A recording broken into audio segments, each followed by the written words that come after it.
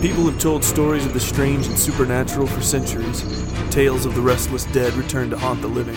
Whispers of damned souls doing the devil's bidding on earth. Rumors of inhuman things that still hunt in the old forests, untouched by the glare of modern life. There may be more to these stories than you could ever imagine. Join us tonight as we delve into the deeper truth inside these mysteries. Ahoy! Thank you very much for joining us tonight. I hope you're all having a fantastic week, and I hope the weather's being very generous to you wherever you are. It's lovely and warm here. Just a little bit of breaking news before we go on. Essentially, Andy has now left the podcast. He can't commit so much, so he'll be. He may appear on, guest like every now and again, I suppose, but essentially he's left. So, unfortunately, that means you'll get a bit more of me. Big thanks to everyone that's listening. Obviously, if you've come across from the Paranormal UK Radio Network, don't forget to check out our back catalogue of shows. For those who don't know, we go out on a monthly radio show. So some people listen to us there, but then they don't necessarily know that this is a podcast as well. Obviously, they get it monthly there. So, check out if you just go to your favourite podcast provider. I'm sure you'll be able to find us on there. Right, secondly, I just want to say thank you to everybody that's contacted me this week by email. I've had a few of you. Interesting conversations. And some of them we're still getting to the bottom of. Someone sent me like a UFO video, and that's being looked at now. And hopefully we'll post it onto the Hangout and stuff when we get that looked at. Paulie left an amazing review on iTunes, and it reads, "Hi, I'm Paulie. I've been chatting to Lee on emails and he's a true gen. Thank you very much. Love the podcast. It gets me through the long days. My favourite has to be the Spirit Realm pod. That is such a good listen. Didn't switch off once. Highly recommend this podcast. Keep up the good work. See you on the higher realms, lads. Or if you're in Birmingham, perhaps a pub. Would love to attend a live event of yours." Well, hopefully we will be going to Carrot Chase, which is just on the outskirts of Birmingham. I think it's more Stafford way on, but it's around that area. So hopefully, yes, we will be there. And if we are, or I am, and Aaron probably come with on that. If we are, then you're more than welcome to come and have a pint with us, or a few, or many. On the night time anyway, because we will be staying over. So so today's show is with Joshua Cutchin. Okay, he's an author, and his books take a different view on the paranormal than what you'd expect. For instance, he's got the one there about smells, paranormal smells, this kind of stuff. People say it's called the brimstone deceit, and it's about just that, where people smell these paranormal smells and they crop up every now and again. Brimstone being a good example, the sulphur and all that. So, interesting. So if you enjoyed today's show, you'll probably enjoy his book. So I will leave the link in the description. I'll also put it on the Hangout. So, if you're interested, that's where it'll be. Consider this part one. I don't really want to call it part one, but considering it a get to know Joshua. Okay, so we have a chat with him here and we get to know him as a person, if you like, and his views on different things. I think we'll have him back on again where we get a bit deeper into some of these books, some of the stories from the books. But this is really like a get to know him kind of thing. I think it's an interesting conversation. Really intelligent guy, and very interesting. So I hope you enjoy it. At the moment, Joshua's suffering from a little bit of high anxiety and that. So wish him well. A few of you will know what that's like. I remember a few years ago I was chatting to Jessica from the Bitchcraft podcast. I don't think it's going anymore, but we had a conversation about anxiety. Both of us suffer from it, and it's one of those things. Obviously, you can't really control it. It's it's annoying at times. When we gave the example of it when you're in a shop and the cashier will say like, "Oh, have you got the 5p?" or whatever, and you've got it in your pocket. And really, what you should say, if you've got anxieties, you should say no. Just change that note I've given you. But you don't, do you? They say, have you got the 5p? And you go, yeah, I think I've got it in my pocket. And then you're trying to get out your pocket, and you stood there for ages, and you're fucking rustling around, and there's people all looking at you, and you can feel everybody's eyes on you. You start sweating, and you just think, why the fucking hell did I say yes? Why did I say yes? So, many examples of that. You don't know when it's going to hit, but it does hit, and yes, this is weird. So hopefully, Joshua's on the road to recovery there, and we'll have him back on again. So let's get into that then. So I'll give you Joshua Cutchin. Have you had any paranormal, any stuff that's happened in your life that's brought it up where you are now? As you was growing up, do you have any paranormal activity? Something said, there's something here, there's something that's not right, or has put you on the path where you are now? That's a really good question. I feel like there's two ways that you fall into this. One is that you actually have something profound happen to you, and the other is something that my good friend Gordon White mentions, which is that you sort of Goldilocks yourself into the position where you're like, no, there's something to this. I fall mostly into the latter category. I joke that I'm paranormal kryptonite. We were talking off the air about Tim Renner. I spent a week with Tim for a conference at the end of April, and we went to some of his favorite haunts, and we really didn't have much of anything happen because I feel like I'm sort of paranormal kryptonite. So most of what I've had happen, and I believe that anomalous things happen to all of us every day, and we write them off because, you hear a strange sound and you don't hear it again. You said, oh, I guess it was just one of those things. Yeah. Or you catch something out of the corner of your eye and you say, oh, I guess it was nothing. So I think a lot of at least some of those, really do fall into sort of a supernatural paranormal category.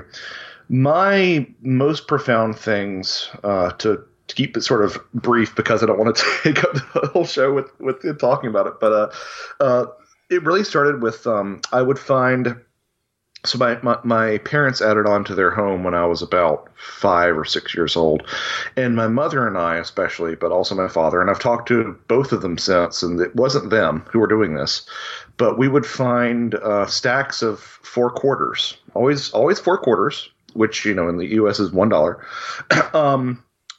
But like behind a dictionary that we hadn't pulled out in 6 months, or at the top of a fridge that we hadn't looked at, we would find 4 quarters just in these odd little places here and there. And it was during that time that we were adding onto the house, and that sort of makes sense in terms of the way that I think a lot of these phenomena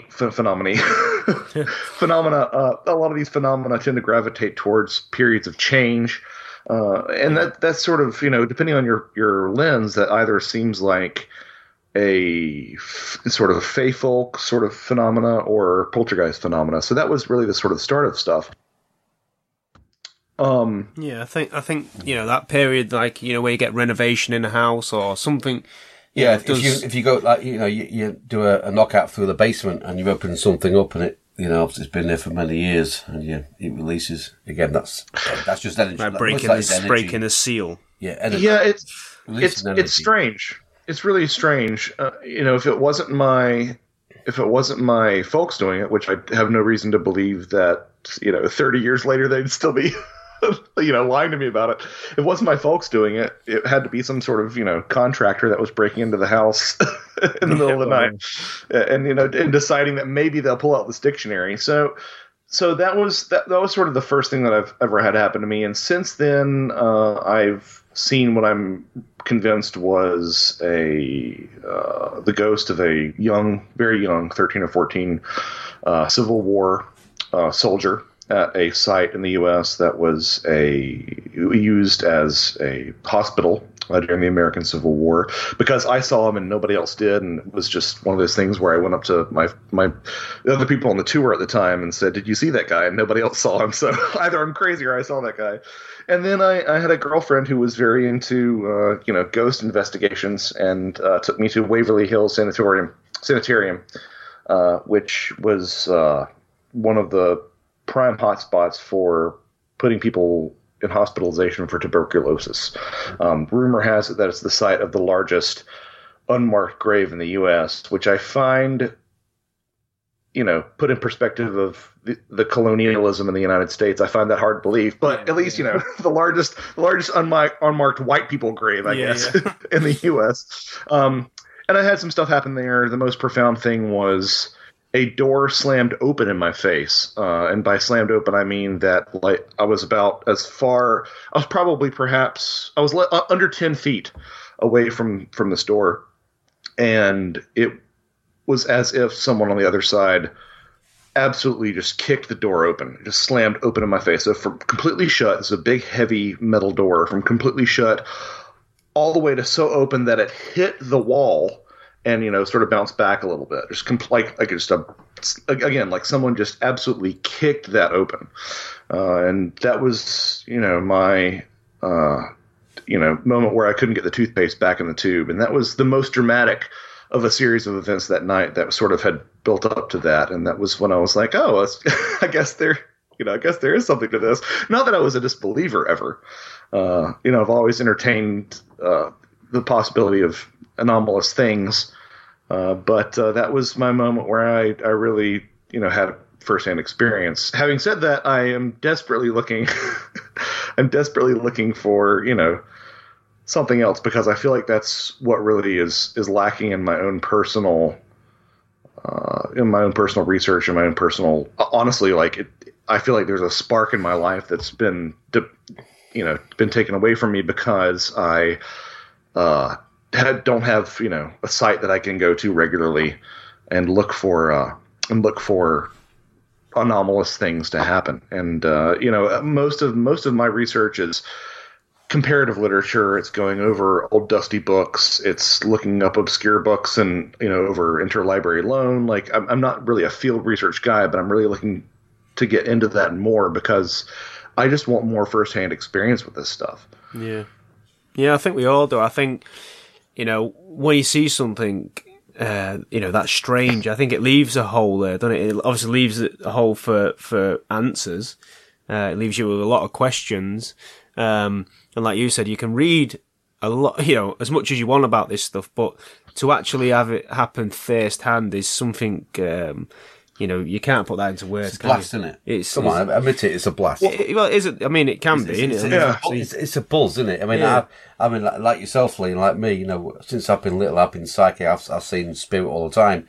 You've seen a lot of UFOs, which I've never seen, but you've seen them. So it's a buzz, it's a blast, isn't it? Mm. Oh yeah, I think you've got something out of it, because not many people see what you see, or experience what you experience. So it's a buzz. It's a wow, yeah. Well, get in, It's either exciting or it's either exciting or it's the most terrifying thing that's ever happened to you.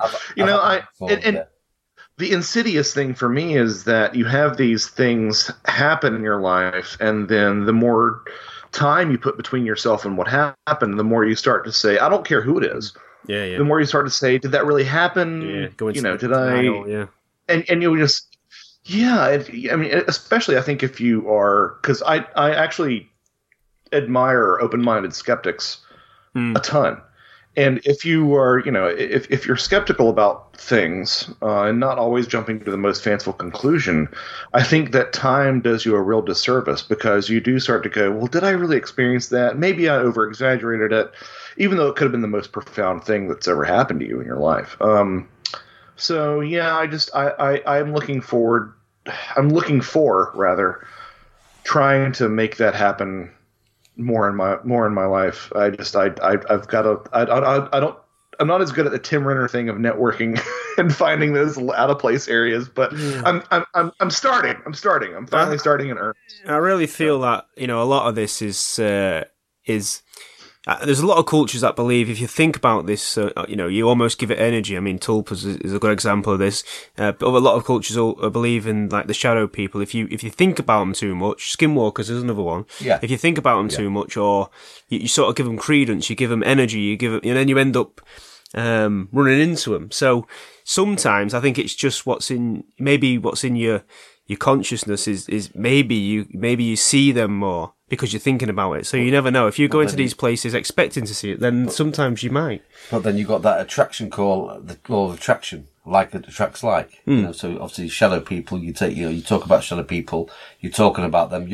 Are you creating them, or are they already here? Possible, or they're feeding off the energy, whichever way you want to look at it. Course, yeah. So anyway, I wish you good luck with your endeavours. Yeah, absolutely. But there's that thing where, I mean, so someone who I admire greatly, I don't know if you've talked to him, is Jeff Ritzmann, who sort of has a formula for, engaging with the anomalous. He says that when he tells people to do this and they actually follow through, it's like a 60% plus success rate with actually seeing something strange. But it all involves going out to an isolated place and thinking about, big life issues, in the evening for a period of several weeks, and really randomizing your time so you get that sort of anti-structural thing in there.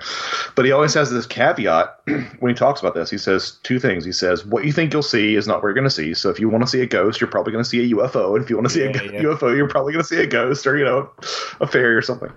And the other thing he says is that there's something about this that wants the stability of your life. It wants something. That's the sacrifice that you sort of lay at the feet of this thing.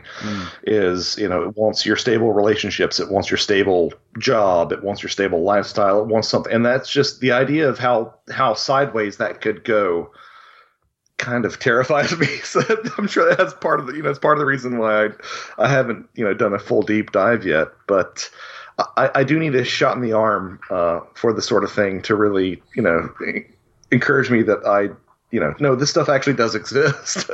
yeah. Well, I do think, I think he's onto something there for sure, because you do see that people's lives sometimes fall apart, don't they, from stuff like this. So maybe there is some sort of offering there.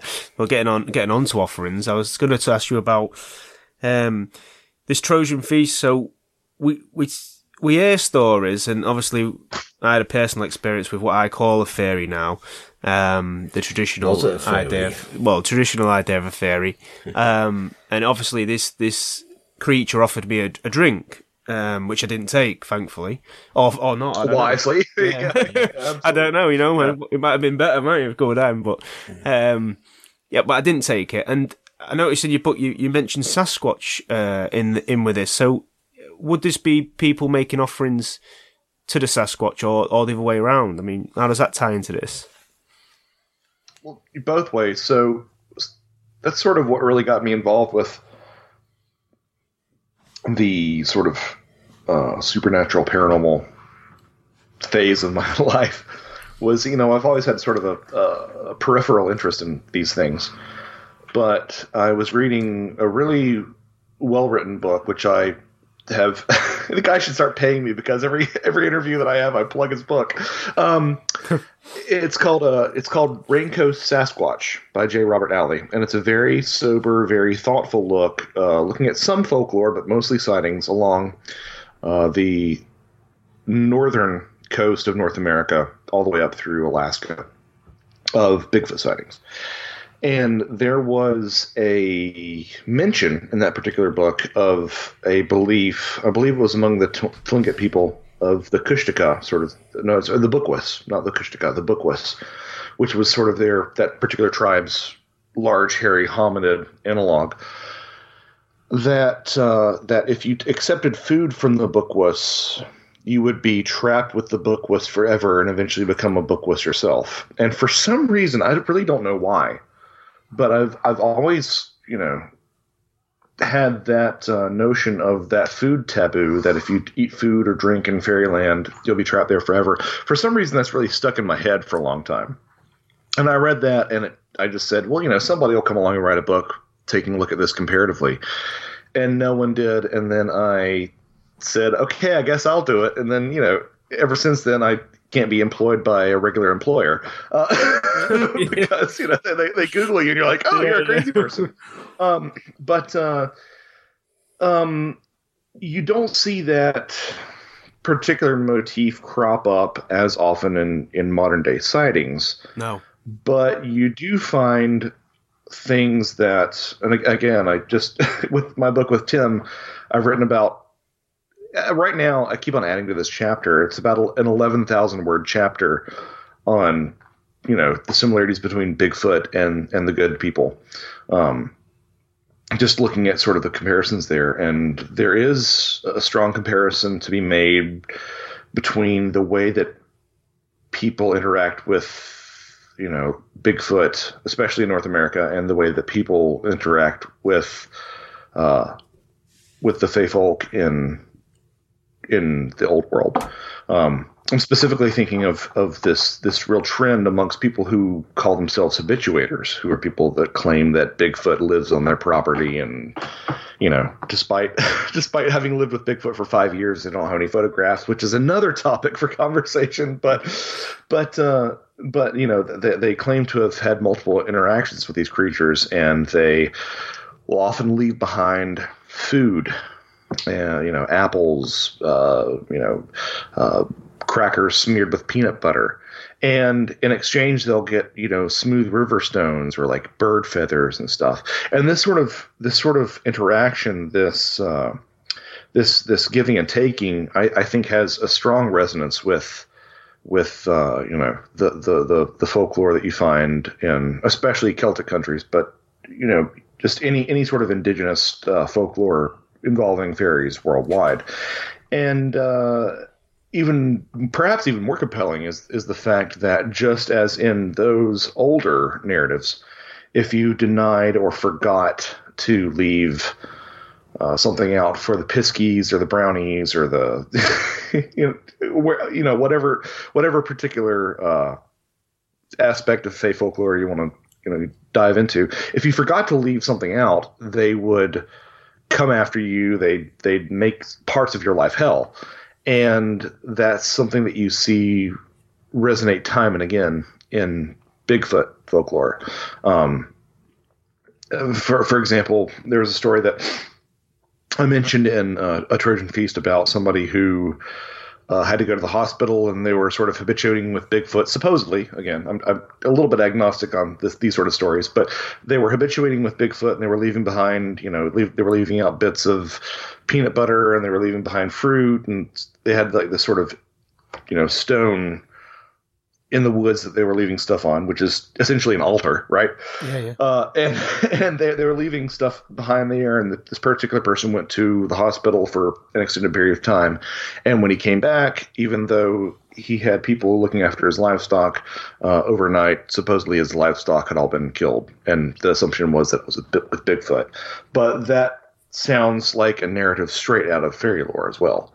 The idea that they feel spurned by you not leaving stuff out for them. The good people were either your best friends or your worst friends, depending on, they could either be super helpful or super problematic.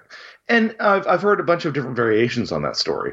And I think that everyone involved in anomalistic studies ignores fairy lore at their own peril, because I'm not saying it has a correct grasp on what is happening with the supernatural, but it is a very parsimonious approach. It has an internal consistency that continues to resonate through a lot of paranormal activity today. Again, does it really mean that there are tiny little people, tiny little people doing things and running around and living in holes? I don't know. But I know that the folklore is accurate to what people continue to see. And I know that there's, again, that internal consistency there that I think people really ignore at their peril. And that's, part of the book that I'm doing with Tim Renner is looking at, at least one chapter is looking at how fairy lore can be used to explain a lot of the things that people find completely bewildering about Sasquatch. We see the parallels between, a good fairy encounter and an alien abduction, for example. We've had stories, people tell us as well about, people getting abducted, and on the craft itself, a Bigfoot. They've seen Bigfoot on the craft. Yeah. while being abducted. They were on the table. Absolutely. And so there's been.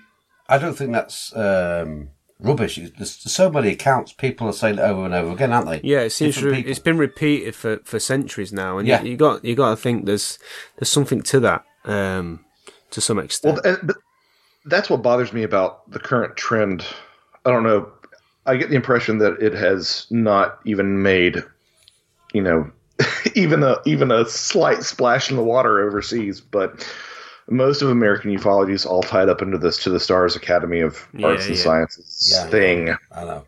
Which is an absolute quagmire. And what really is bothering me is that the dialogue has shifted away from metaphysics. It's shifted away from those weird things that if you're going to be intellectually honest, you have to engage with, like Bigfoot on a spaceship. Because, I personally don't think it's literally Bigfoot on a spaceship, but I don't think that people are lying about that sort of thing either.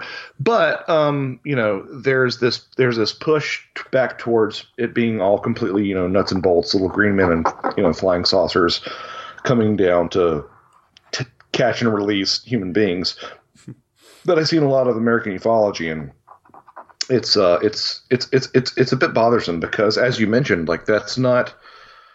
Look, I don't like how messy the idea of someone saying that Bigfoot, like they got taken up into a flying saucer and Bigfoot was there and there was an alien named, Gubu who showed them their past lives. I don't like how messy that narrative is. Yeah. But you talk to enough of these people and you realize that some of them are very earnest, and there's a significant portion of them that are not mentally ill. That they even acknowledge how insane some of this stuff sounds. And I think you have to really, if you're going to be intellectually honest, you can't toss out things that don't correspond to your own particular pet theory of what's going on. And I think that's where all people who are interested in this sort of thing should really like force themselves into. It's just like with religion. I mean, I identify myself as a Christian. Does Christianity have a lot of problems? Hell yes. And I don't do myself a service as, an adherent of said religion by ignoring those. If I really want to try to find some way to reconcile that, I have to go be a pilgrim in an unholy land. And I don't think people do that intellectually enough at all.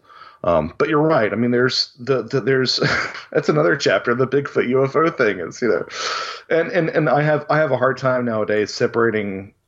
So UFOs are their own thing, I think, in some respects. But whenever there's a contact experience, I'm hard pressed to find one that doesn't have any resonance with fairy folklore. And I think that's something that's also getting lost in a lot of the dialogue on this side of the pond, because everybody has this sort of technology fetish that they're really trying to endorse and really they're really excited about. And, to me, unless it's a close encounter of the second kind, I really don't care if it's a light in the sky or a structured craft, whatever. But to me, the contact experience is really where the rubber meets the proverbial road, so to speak. And I think that's the most important part of all this. And I think that's the reason why, isn't that why we're doing this? Is because, if there's just UFOs flying around, that doesn't mean nearly as much to me as, actual contact with other entities. And I would strongly challenge anybody to show me an abduction event that doesn't have some sort of corollary with the good folk, especially, again, not exclusive to, because there's a lot of similarities cross-culturally, but especially involving the folklore of the British Isles and Brittany. Yeah, because I think that you've got to break down, what UFOs, what are they? Are they the governments? Well, we don't know. That's the problem. Are they? I can't see a highly advanced civilization coming here. We were talking earlier, weren't we, Lee, about cattle mutilations, which I think is a lot of rubbish.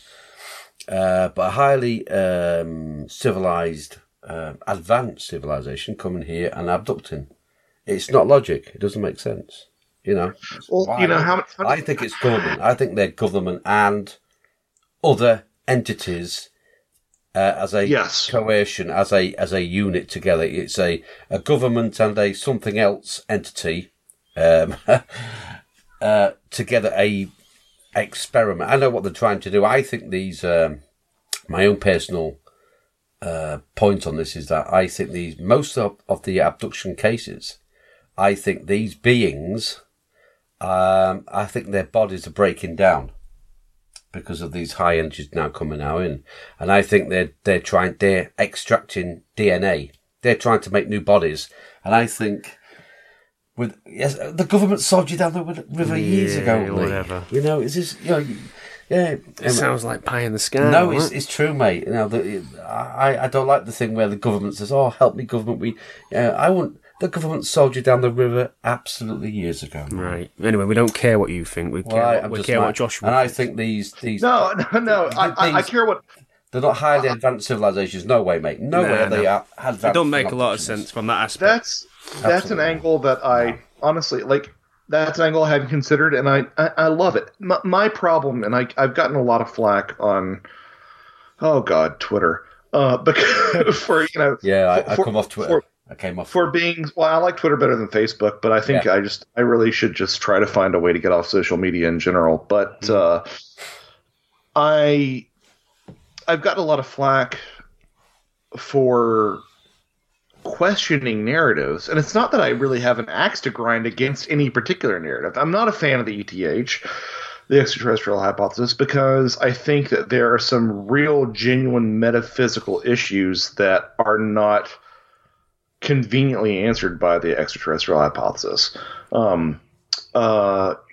Again, like, high strangeness is what brought me back into. For a long time, I've talked about this.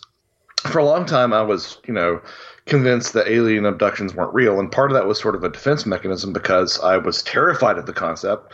But what really brought me back in was the metaphysics, was the high strangeness, was the fact that people see dead relatives in the abduction experience. People see people have poltergeist phenomena post abduction experience. Like, all that stuff is really what resonated with me and really brought me back into this conversation in a lot of ways.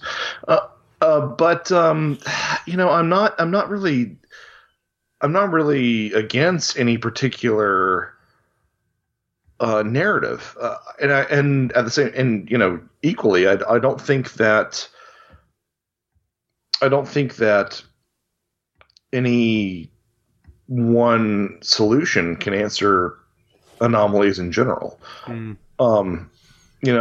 think that, and I've stated this multiple times, I think that, in terms of, UFOs in that traditional sense of lights in the sky or anomalies in the sky, I think that the lion's share of it is misidentification and poorly understood natural phenomena and unorthodox terrestrial craft. But I think that there's a significant portion that is psi phenomena, that is spirit phenomena, and that perhaps might even be extraterrestrial phenomena. But people don't want to hear that there is not one solution for a lot of these things. They want there to be one solution, aliens are here, man. And it's not. I think we all do ourselves a particular disservice with that. What about the people who say they research Bigfoot? And I was talking about this with Karen last week, but they say they research Bigfoot, but then when something that they determine is woo-woo or paranormal, they won't acknowledge that. It's like, let's just say they get 25% of the cases that they look into have this element of woo-woo, so to speak, but they won't acknowledge that, and it's like, it's just no way that's possible. Where do you stand on something like that, and why? It's interesting because in doing this new book with Tim, as much grief as I give the UFO community for being obsessed with nuts and bolts and obsessed with the idea that it's literally extraterrestrials flesh and blood aliens coming down and these, these physical craft. The stigma against anything metaphysical is much stronger in the Bigfoot community. I cannot tell you how many people I've talked to in the course of writing this new book who have said, I submitted this to the BFRO, which is the Bigfoot Field Research Organization, the sort of, the North American thing. I submitted this to them, and they either threw my account away in some cases, or they didn't report any of it at all. Yeah. And I mean, it's so frustrating because when you're into these things, when you're interested in these things, you all live in glass houses. And I'm not saying that you have to believe that the earth is flat. I'm not saying that that's what you have to do. But I am saying that if you think that someone is credible because they said that they saw someone completely soberly, genuinely, earnestly, honestly says that they saw Bigfoot walk across a road and look at them and, nothing else happened.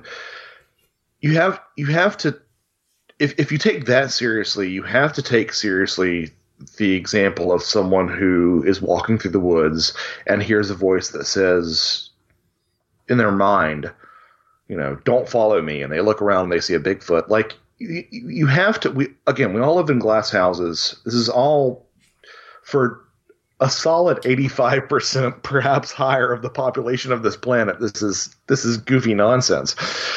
And to believe in one person's experience because it conforms to your pet hypothesis that Bigfoot is just a monkey in the woods, or that UFOs are just, little green scientists coming from another planet, to accept that particular narrative because it conforms to what you want to be, and then throw out odder things or odder stories is, I feel like that's the height of intellectual dishonesty.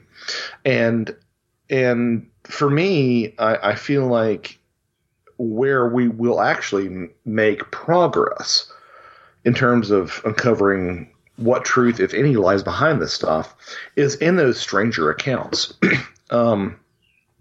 So I have a real problem when people want to dismiss that sort of thing, because again, as Tim has said throughout the process of writing this book with me, two things are apparent with regards to Bigfoot and large hairy hominids. Besides a lot of the skeptical arguments, which I kind of use as ammunition now for my more woo-woo ideas. But besides that, two things are apparent. One is that it seems that there are strange things associated with a majority rather than a minority of Bigfoot encounters. Because, the cryptozoologist will ask somebody, you saw Bigfoot cross a highway at 9 p.m., and they won't follow up and say, what else has happened in your life? There was poltergeist activity in your household when you were 9? Oh, that doesn't have anything to do with your Bigfoot sighting.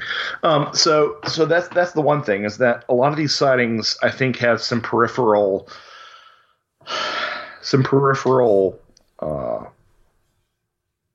strangeness associated with them.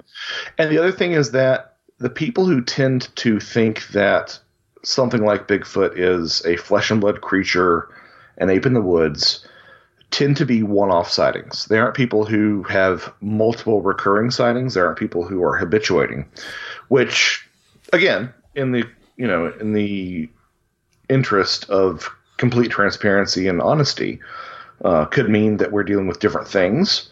But I personally suspect that it's not. I suspect that it just happens to be that the people who are living with these things see something going on that is more metaphysical and is more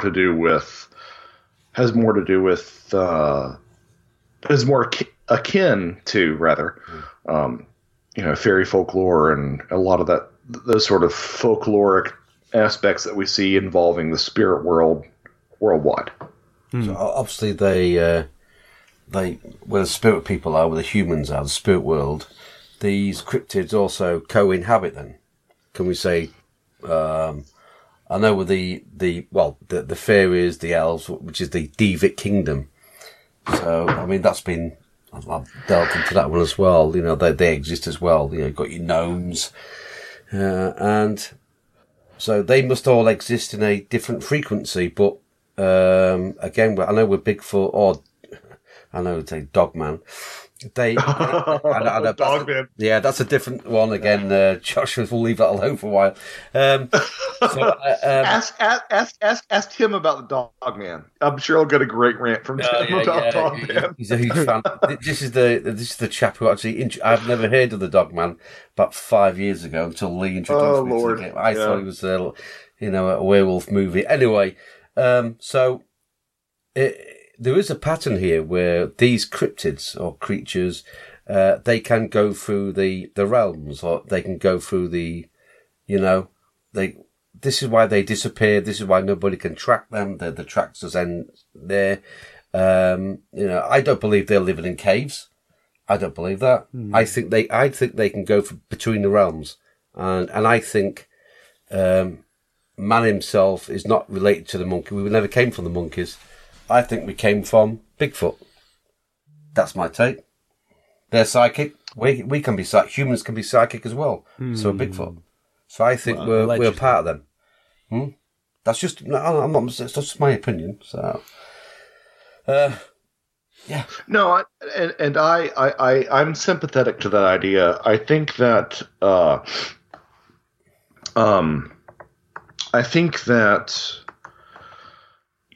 there's not.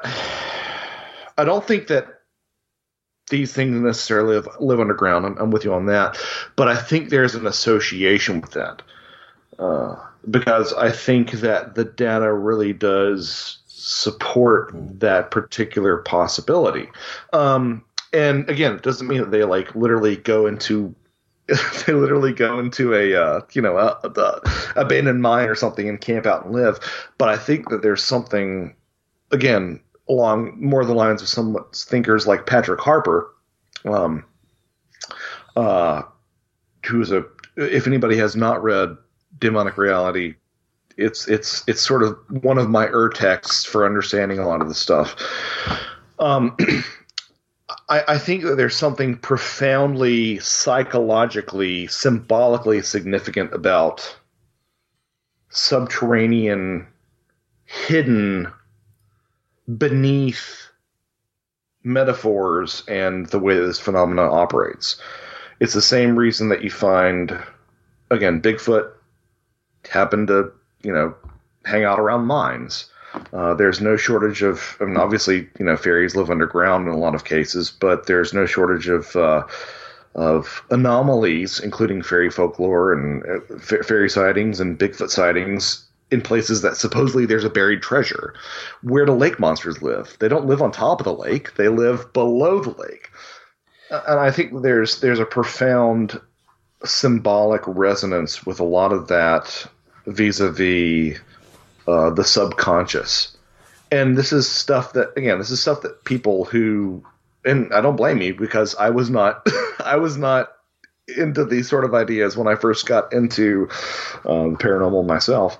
But these are ideas that are very difficult to get across to people who are obsessed with little green men and flying saucers and big hairy apes in the woods and ghosts are the souls of the dead. But I feel like they resonate so much stronger than a lot of those ideas. Not discounting those ideas. I mean, I'm still kind of in the dead people hypothesis for a lot of ghost activity, but so while I think you're right, I think that there is a symbolism at play, and I think a lot of these things have a symbolism at play. They're trying to communicate with us through symbol rather than literal experience. And so while I agree with you that I don't think that things and these entities are literally retreating to the underworld, I think that there is a symbolic significance to the fact that there is this association with the underworld. Yeah, we can also go. Obviously, I believe in the realms, the spirit realms, but these creatures again, they could be going through them, going from A to B. But then you've got, we were talking about again a few weeks ago, Middle Earth. So, highly advanced civilizations beneath the Earth. Are they down there? It's another possibility. I don't really believe that, but it's got... I don't know. I think humans like to project these ideas, don't they? You've got J.R. Tolkien, Lord of the Rings. I mean, he left a lot of clues in that. That's a fantastic movie. I love the book more. The book more was more in depth. But Middle Earth, again, it's... Well, it's this very Jungian idea that, people don't have ideas have people. So this idea that there are certain ineffable realities or certain ineffable concepts. I mean, this actually came up on not this Bob Lazar, Jeremy Corbell episode of the Joe Rogan Experience, but the one before.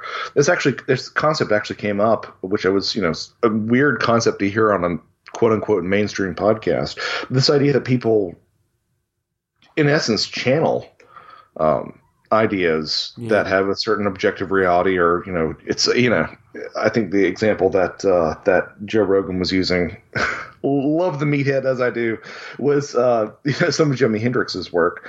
But I mean, I think that there really is something to the idea that imaginary is not imaginal. Those two things are not synonymous.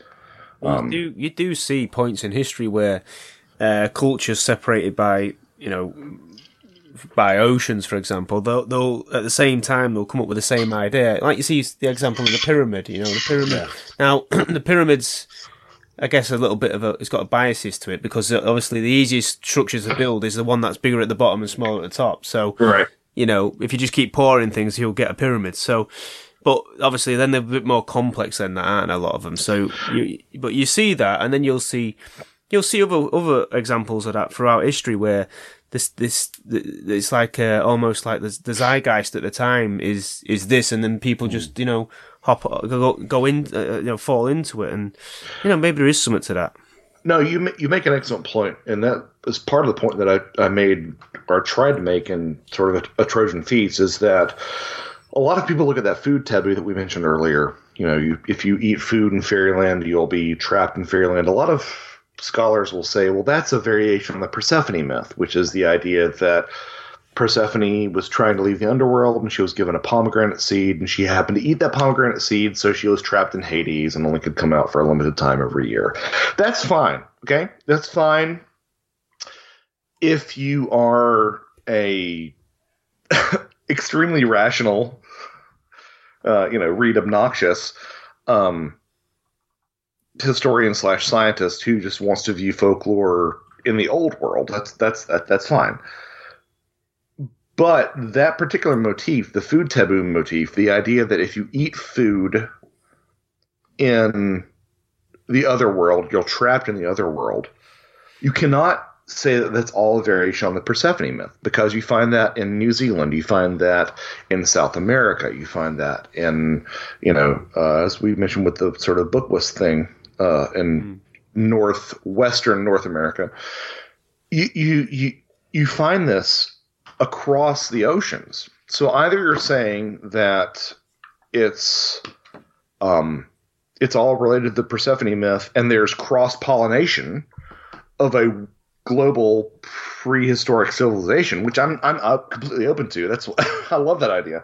Or you're saying that there's an objective reality to this particular taboo. And that was one of the things that was really compelling to me, is how this is a recurring theme throughout a lot of cultures that, in terms of the well-accepted narrative about the way that the world in prehistory was supposed to quote unquote work. Yeah. There shouldn't have been cross-pollination, but they all have the same narrative, that if you eat food in the other world, you're trapped in the other world. And I think the more parsimonious explanation for me personally is that there's some truth in that. That, no, it wasn't that they shared a bunch of folklore and et cetera, but that, no, if you go to the other world and you eat food in the other world, something about that traps you there. Yeah. And I think that's a lot, I think that's a lot simpler in an Occam's razor sort of scenario. And, I'm a big fan these days of weaponizing Occam's razor against skeptics, because I don't think a lot of them quite understand that particular concept. True. There's two different types of skeptic. There's those who call themselves skeptics when they're actually debunkers and deniers, and then you've got, like you say, the open-minded skeptic, which is implorable. That's what you want, isn't it? Well, I mean, I'm skeptical about more things than I'm not. And you've got the other absolutely. Kind you've got the other kind of skeptic where he just keeps taking the check and he's lives in his big house. And, well, you got that one as well. Yeah. He keeps taking the money and then debunking everything. Yeah. And no, I completely agree. I wish that we could unpack that term skeptic, because I feel like it's more problematic than it should be, because I think that skepticism is actually super healthy. If you come to me on the street and say that, you actually think that your head is full of jam, like, I should be skeptical about that, right? And I think that it's become problematic when people aren't being really honest about that. Some of my favorite thinkers and these sort of weird fringe subjects are skeptical people, and I tend to be skeptic myself. I mean, here's a confession that I don't think I've ever made on a podcast, but I will talk all day about people's New Age alien experiences. And when they come to me and they say they actually give me their own sort of New Age, I was taken aboard a craft and I saw my past lives, my toes curl quite a bit, but it's so I think skepticism is healthy. And again, I don't demean these people, and I eventually come around to outside of the moment thinking, well, this is their own personal truth. But I think skepticism is a very healthy thing, and you're right. There's a difference between skeptics and debunkers, or as my friend Micah Hanks says, small s skeptics and big S skeptics. I consider myself a skeptic in a lot of ways, and skepticism doesn't just pertain to phenomena. Skepticism also pertains to the avenues in which information is obtained, which is what I think is getting lost. We mentioned the to the stars thing and the sort of rocking ufology at this point. I think that. I think there's something significant coming out of a lot of this stuff, but skepticism as to who is delivering the message, I think, is also really important. And I think that, again, comes back to this surety fetish that a lot of people have, especially, I honestly think, Americans. People want things to be black and white, or they want to say, is this real or not? Just get to, cut to the quick. And nobody wants to sit with, as Terence McKenna said, no one wants to sit with the mystery. No one wants to sit with the ambiguity of things. It might be true, it might not. Put that, make yourself a new filing cabinet and put that in there. And that's not what a lot of people do. They either want to put it in the true or false cabinet, and they don't have another cabinet for true for this person, for perhaps true, or true until proven otherwise. And I think that intellectually is what we really need a lot more of in these particular subjects. Yeah, I think we're all guilty of that to some extent. I mean, I'm the same. I've been listening to, I don't know, for example, a UFO, someone that an abduction story, and then they'll mention something like, I saw my soul in a jar or something like that, and then I'll just switch it off. Really. Right. Again, it's just what, again, we said earlier about Bigfoot being on the UFOs, but another guy can be in that same room on the same table, looking at the same place, and this guy sees Bigfoot. This guy could see a giant rat. I think it's what they perceive or what they see on the craft. Well, the brain can fill in the blanks. Yeah, obviously, it's part of the problem. I mean, do you find that in any of the fairy stories that you came across, where you'd have multiple people seeing these things, and only one or two actually see what was there, and then the other people not. If you get me. Well, no, I do, and that's a recurring theme across a lot of these anomalies. I mean, it's not at all unheard of for someone to have an experience and say, I saw this. Say there's 5 people. 3 of them will see this giant structured craft, and then 2 people will not see anything. Yeah. And I don't think that... And this ties again into psychedelics, I think, because I've talked to people, literally, personally, talked to people who have had shared visions while taking psychedelics. Which is, according to our current materialist paradigm, should not be the way that this works. But it does. Well, there's a famous LSD experiment that was that where people had shared visions. Yeah, it's a thing. It's a thing, and people don't want to really acknowledge that. So I think that's part of it too. With regard to the fairy thing, I find it. So one of my axes that I continuously grind, which is probably the 3rd time that I've used that particular that particular analogy in our conversation, but I'm constantly fascinated by how much of the language around fairy folklore we still employ today. So the obvious example is like stroke, the fairy stroke. Well, if someone has a stroke, that is literally a reference etymologically to the idea that fairies, once literally touched you and gave you, the symptoms that we now recognize as medical stroke. Sprites. Sprites, yep. You want to go down to the gas station and buy a Sprite? Well, that's pixels, pixies. Cobalt, the color, kobolds. Glamorous, glamour, fairy glamour. We live with fairy folklore, especially in the English-speaking world. Yeah. Every damn day of our lives. And I don't know how this really slipped into the radar, but you were talking about people seeing different things and experiencing different things.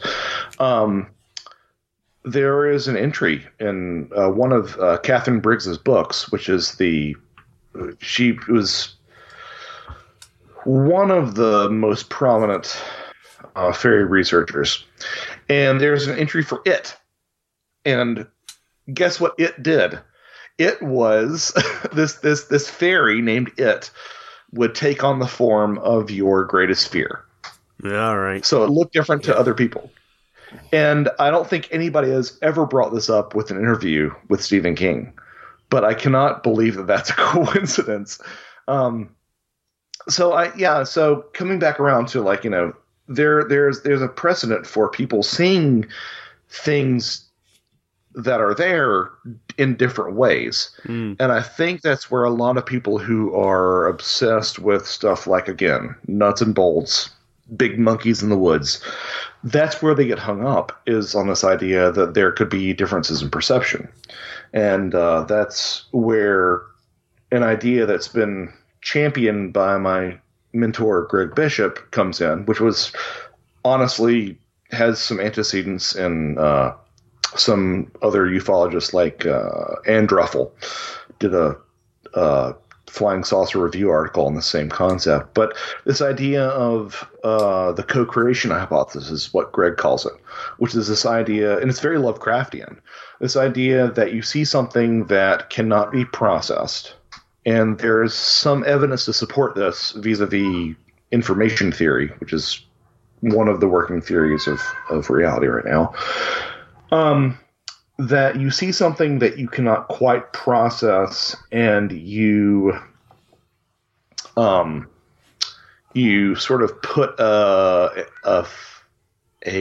template on what you see, which again is what happens in the climax of the book It. That they don't quite know what they're perceiving, so they graft onto that this image of a giant spider, which is why the the TV movie of It Looks So Bad is because they actually literally said, let's do a giant spider. So it says, see how they do the second It movie that they're coming out with in theaters. But this idea that what we, in Greg's words, the idea that what we see is at least partially influenced by what we, quote unquote, bring to the dance. Yeah. Because, and I think that's a really economical way of looking at things like screen memories. Yeah. I mean, I think that it's all about, with a lot of these experiences. And again, I have fewer experiences than many people I've talked to, present company included. But I think that a lot of these experiences involve theater. They involve symbolism. I think that, I mean, for example, if someone is really doubling down on the extraterrestrial hypothesis, we have more sophisticated ways of gathering DNA. You can literally swab the inside of your mouth than these aliens apparently do, because they have to take like punch holes out of your body. Like it seems very much theatrical. Unless they enjoy that element of it. Right. It's an alien, wanking off in the corner. Yeah. But there seems to be some sort of degree of the medium seems more important than the message, where the message seems more important than the medium, I guess. Yeah. In a lot of these stories. So that's sort of where I fall in terms of individual perception, which is a very roundabout way of answering your question. But I mean, it made sense. I've had that scenario play out in my life as well, where I was driving home with this guy, and this guy is an ex-fisherman. He's salt of the earth. He's not prone to flights of fantasy, and he pointed out this object to me, which he could clearly see in the sky.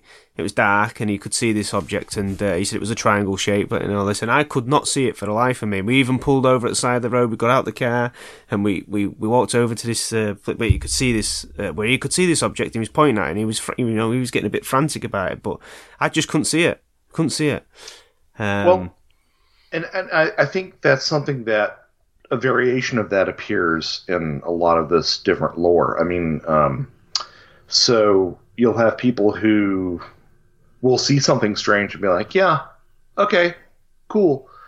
I mean, they're at least, I know that you mentioned you're having Tim on, there's at least two experiences that Tim has related to me of people who have, he's been in the car with, and Tim's been like, holy crap, that's a panther on the side of the road, which, panthers and cougars. Well, cougars aren't supposed to exist east of the Mississippi, and certainly panthers shouldn't exist because there's never been a melanistic cougar ever recorded in North America. But, Tim saw this thing, and the guy was like, yeah, cool. And that parallels in the number of people who wake up and see, days later they'll say, I woke up and I saw this strange Bigfoot face in the window. Or they'll wake up and they'll say, a good friend of mine, Mike Cleland, woke up and saw a bunch of alien grays marching towards his home, backlit by this bright light. And he had a voice in his head say, well, now it's time to go back to sleep. And that's the thing, is that it seems to that one. yeah, right. But he did. Yeah. But he did. I'd stay waiting for that one, wouldn't you? And that ties into this idea, which is a motif that you find in fairy lore and Bigfoot lore and alien abduction lore, the unrousable spouse. The idea that, you're trying to wake your wife or your husband up, and you're shaking them violently, and they just won't wake up in the midst of this insane thing happening. And I think that speaks to the fact that there is a very personalized aspect of this stuff. And again, this is the dialogue that at least in America, is not getting addressed in light of, people fetishistically talking about nuts and bolts spacecraft, quote unquote spacecraft. Indeed.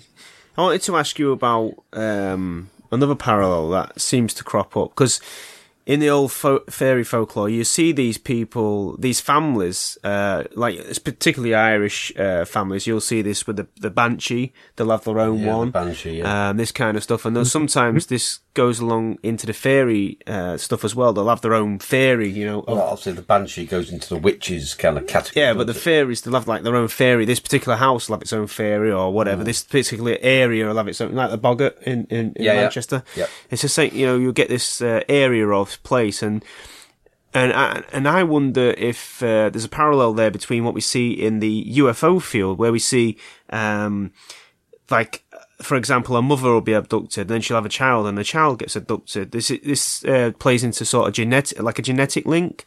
I wonder if you've come across that, between the fairy stories that you get, and obviously the alien ones.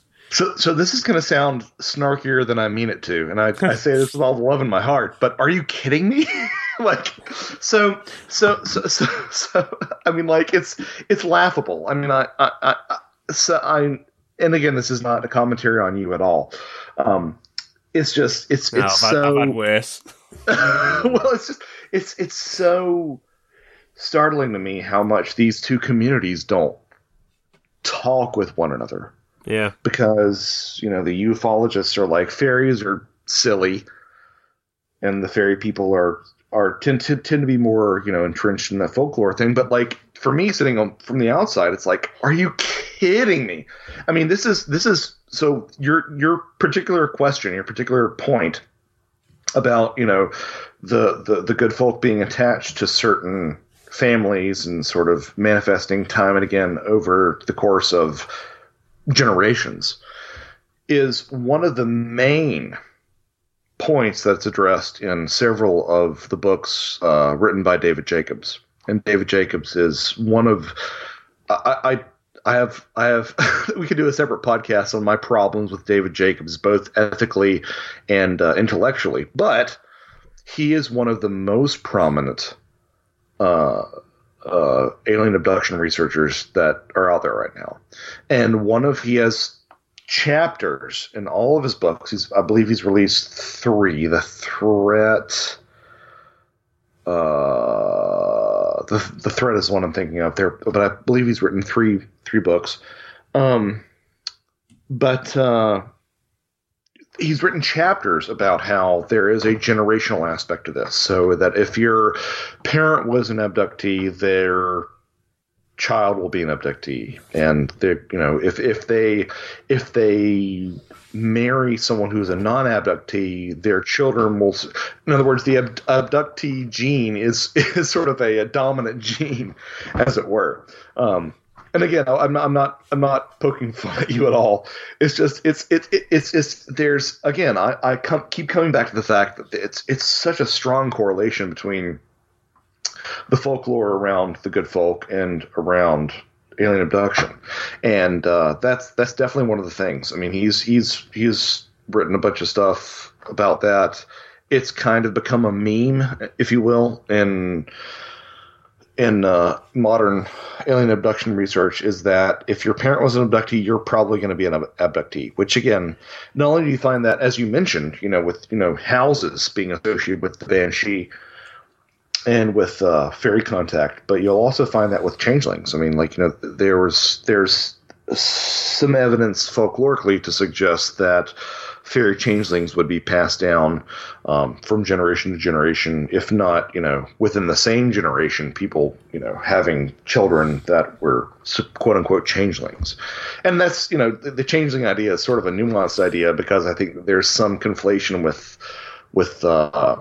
medical issues within that. I think if you're looking at that realistically, you have to acknowledge that. But deformities, for example. Yeah, and I'm not sure that those things are particularly mutually exclusive. But yeah, there seems to be a genetic aspect to a lot of this stuff. So yeah, your question is absolutely on point. I didn't mean to be condescending at all. If I was, no. It's one of those things where I wish that, and I feel like the the folklore community is more interested in ufology than the ufological community is interested in folklore. And it boggles my mind that we're not looking at these things, or that these communities don't cross-pollinate more than they do. Yeah, I wish they did. Yeah. Do you find that, I mean, I don't know, I know there's a link there, but I don't know about the Bigfoot side of things. I mean, do you find that the same thing there where, a father will have an encounter, then the son will have an encounter, for example? It's not as it's a bit more rare, is it? So, well, I mean, if you're looking at, so there was a thing in ufology where in like the 60s and 70s, the term repeater was used to talk about people who had repeat UFO sightings, and they were generally viewed as less credible. Yeah.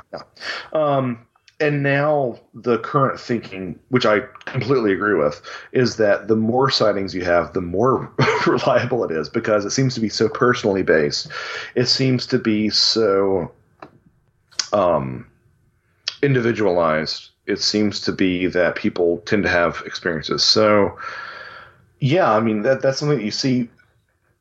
I don't think it's quite as pronounced as, and this is just me shooting off the hip, I don't think it's quite as pronounced as it is in, ufology, but people who see Bigfoot once also tend to be like, yeah, I saw a Sasquatch 4 or 5 other times crossing the road. And it's like, there are people who dedicate their lives to seeing these things and don't see it once. Yeah. And I'm not casting aspersions on.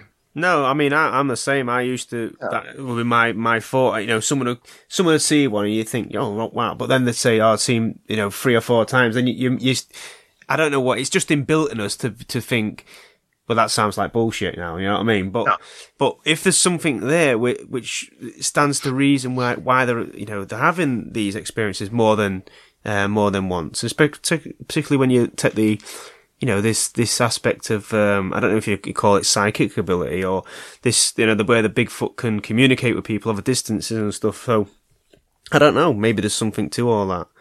But I think, I definitely think, we'll link some kind of psychic link. Definitely link somewhere. Some people can hear them, some people can't. Yeah, I think that one of the biggest failings of a lot of anomalous communities is not thinking of things in terms of Venn diagrams, right? So a Venn diagram, if you look at one, doesn't say that everything is one thing or the other thing, but it's saying that there's a significant portion of overlap, and I will go into fisticuffs if someone says that there's not a significant overlap in a Venn diagram of fairy lore and UFO lore and Bigfoot lore and ghost lore. Like, they all meet in the center. And I'm not saying it's all the same thing, but I'm saying that there's something shared there. Yeah. And I strongly believe that. And the repeater thing is something that has become part of, again, like it was frowned upon in the 50s, 60s, 70s as, oh, you saw UFOs 8 times. Well, that's a bunch of BS, and that's not the case nowadays. And I totally agree that shouldn't be the case, because it tends to be that people. It's more about the person than it is about the phenomena itself objectively manifesting in people's lives. Sure, people have one-off sightings, but when you talk to people and you spend enough time in this, you find that people tend to have recurring things happening. Yeah, indeed. Well, I just got to say thank you very much for joining us today. Thank you, Joshua. It's been fascinating. Absolutely fascinating. Let's do it again, because and I promise I'll be a lot easier to get hold of. Yeah. It does happen, like I said at the beginning, these things. Well, I'd just like to finish and say that, obviously, that you get these people who sort of talk to Bigfoot, they've heard Bigfoot and that, heard the voices and talking. How do you know, it's like a psychic saying to me, oh, I've got so-and-so here, he's talking to me. Well, they could be just talking to somebody else, You know, I've got your dad here. Well, I don't know if it's my dad. It could be somebody else. It could be a spirit or some other person, you know, impersonating my dad. You know, so, no, that's something that rarely gets addressed, and I feel like it's rife in a lot of spiritualist phenomena and whatnot. Is the idea that, you know, there's a great book written, "The Trickster and the Paranormal" by George P. Hansen. It's a great book. People misinterpret what he's trying to say. They think that there's literally a trickster, capital T trickster, demigod out there. That's not what he's talking about. But the trickster archetype manifests itself throughout a lot of these topics time and again. And I totally agree with you. I mean, you know, it's just like with a Ouija board, you know. Are you my grandmother? Yes. Oh, well, I just am assuming that whatever this is that we're contacting with isn't lying. You know, it's, you know, I can find somebody 2 houses down that will, you know, for $5 will lie their teeth off. Yeah. You know, and so I think you're completely right. I think that we need to be skeptical of not only the message but also the messenger. And I completely agree with you. Yeah, indeed. So, do you just want to tell people a little bit about your books and where they can find them? Yeah, so my first book is A Trojan Feast. Second, which is all about, you know, we sort of touch on this, the food and drink offerings and anomalous experiences. Second book is The Brimstone Deceit, which is all about smells and the paranormal. It sounds a little bit like a evangelical Christian book. It's not, I promise. It's just all about not only the smell of sulfur or sulfur compounds, but it's also about just all sorts of smells that are seen across all of paranormalia. Yep. And the latest book is Thieves in the Night, which is a book on paranormal child abduction. I have an essay published in Woodknocks Volume 3 by David Weatherly and an essay published in UFOs Reframing the Debate by Robbie Graham. My next book is going to be a two-parter. I say two-parter. I assume it's going to be a two-parter because I don't think anybody's going to want to buy, you know, a giant, thick book. So it's going to be a 2-volume set with Timothy Renner, entitled. The title is set. The title is "Where the Footprints End," which is looking at where just all the sort of anomalies associated with Bigfoot, the stuff that flesh and blood cryptozoologists don't want to fully engage with, and that should be coming out sometime this fall. And I'm really excited about it. I'm ready to have it out. Tim, if you're listening, keep writing. Let's finish this. So yeah, well, it needs to happen. It needs to be addressed. It's fantastic. It's fantastic. All this is coming out, and you know, everybody's putting their pennies in now. We're trying to get the truth out there and wake a few more people up. You know, see what's happening in the world. The more we can wake up, the better. I reckon, Joshua. Definitely. I appreciate that. You know, it was funny until this sort of TTSA shenanigans took over. I thought that ufology was moving more towards metaphysics, more towards psi phenomena, and then this shifted the conversation back towards nuts and bolts, which part of me, my conspiratorial side, thinks that's not entirely a coincidence. But you know, at the same time, I do see the Bigfoot community moving more and more towards talking about the stranger aspects. And, you know, right now where I sort of fall on Bigfoot is that it's a physical manifestation of the wild man archetype. Yeah. That somehow we're projecting that out, and that's the reason why these footprints. And that's sort of where Tim and I are personally at right now. Not completely writing off the flesh and blood thing, but it's... I've gone on record saying this a couple times. I like all my books, but this book feels quote unquote more important to me than the other ones, and that's not you know, marketing hype. That's just genuinely how I feel. So yeah, indeed. Yeah. No, I think it will. I think it'll be. I think it will open that other side, which needs looking at. It needs addressing, like I say. And well, I've said for a long time now. You know, you've got solid and your liquid and your gases. You know, but then you've got the etheric and the super etheric, and you've got atomic and subatomic, which these creatures use. Allegedly. Allegedly. Okay, allegedly. All right. But this is this is the true metaphysics, not something This is the stuff we used at school today. Is kiddie stuff. We want the true metaphysics. The true sciences. Yeah, well, you have to catch one first. Well, again, okay, but these creatures, these creatures know how to use it, mate. Indeed. We humans have just forgotten how to use it, mate. I know. I know you're a gifted musician. Have you got anything there to hand that you could play for us, or is it all packed away? It's all packed away. Probably. Okay. So here's the thing: it's not like you have a trumpet case and you just bring your trumpet up. It's a tuba. So if you're not playing sousaphone, which wraps around you and you got to put it together, and the lead pipe breaks off and all this stuff. But it's a 35-pound thing that's sitting in my room downstairs, and I love you guys, but I'm not going to do it right now. Maybe next time, Joshua. I'll get you next time with that. We'll get you next time. I can shoot you some MP3s and stuff if you want me to. I've seen a couple of stuff on YouTube. It's pretty cool. So great, thanks, man. Yeah, we'll play that to some of the listeners, won't we? Yeah, indeed. We'll add it to the show. Yeah, you can send us an MP3 if you want. I'll play a little bit. Absolutely. Yeah, why not? Yeah, why not? Well, gentlemen, this has been an absolute joy. Thank you so much for brightening up my Saturday morning, and thank you for all your patience. No, absolutely not a problem. And we'll speak again. Definitely. Absolutely, please, anytime. Cheers, mate. Thanks. Cheers, Joshua. Bye-bye now. Bye-bye. Right. Take care. Well, they've gone. No, just for now. It wasn't the right time for us to meet.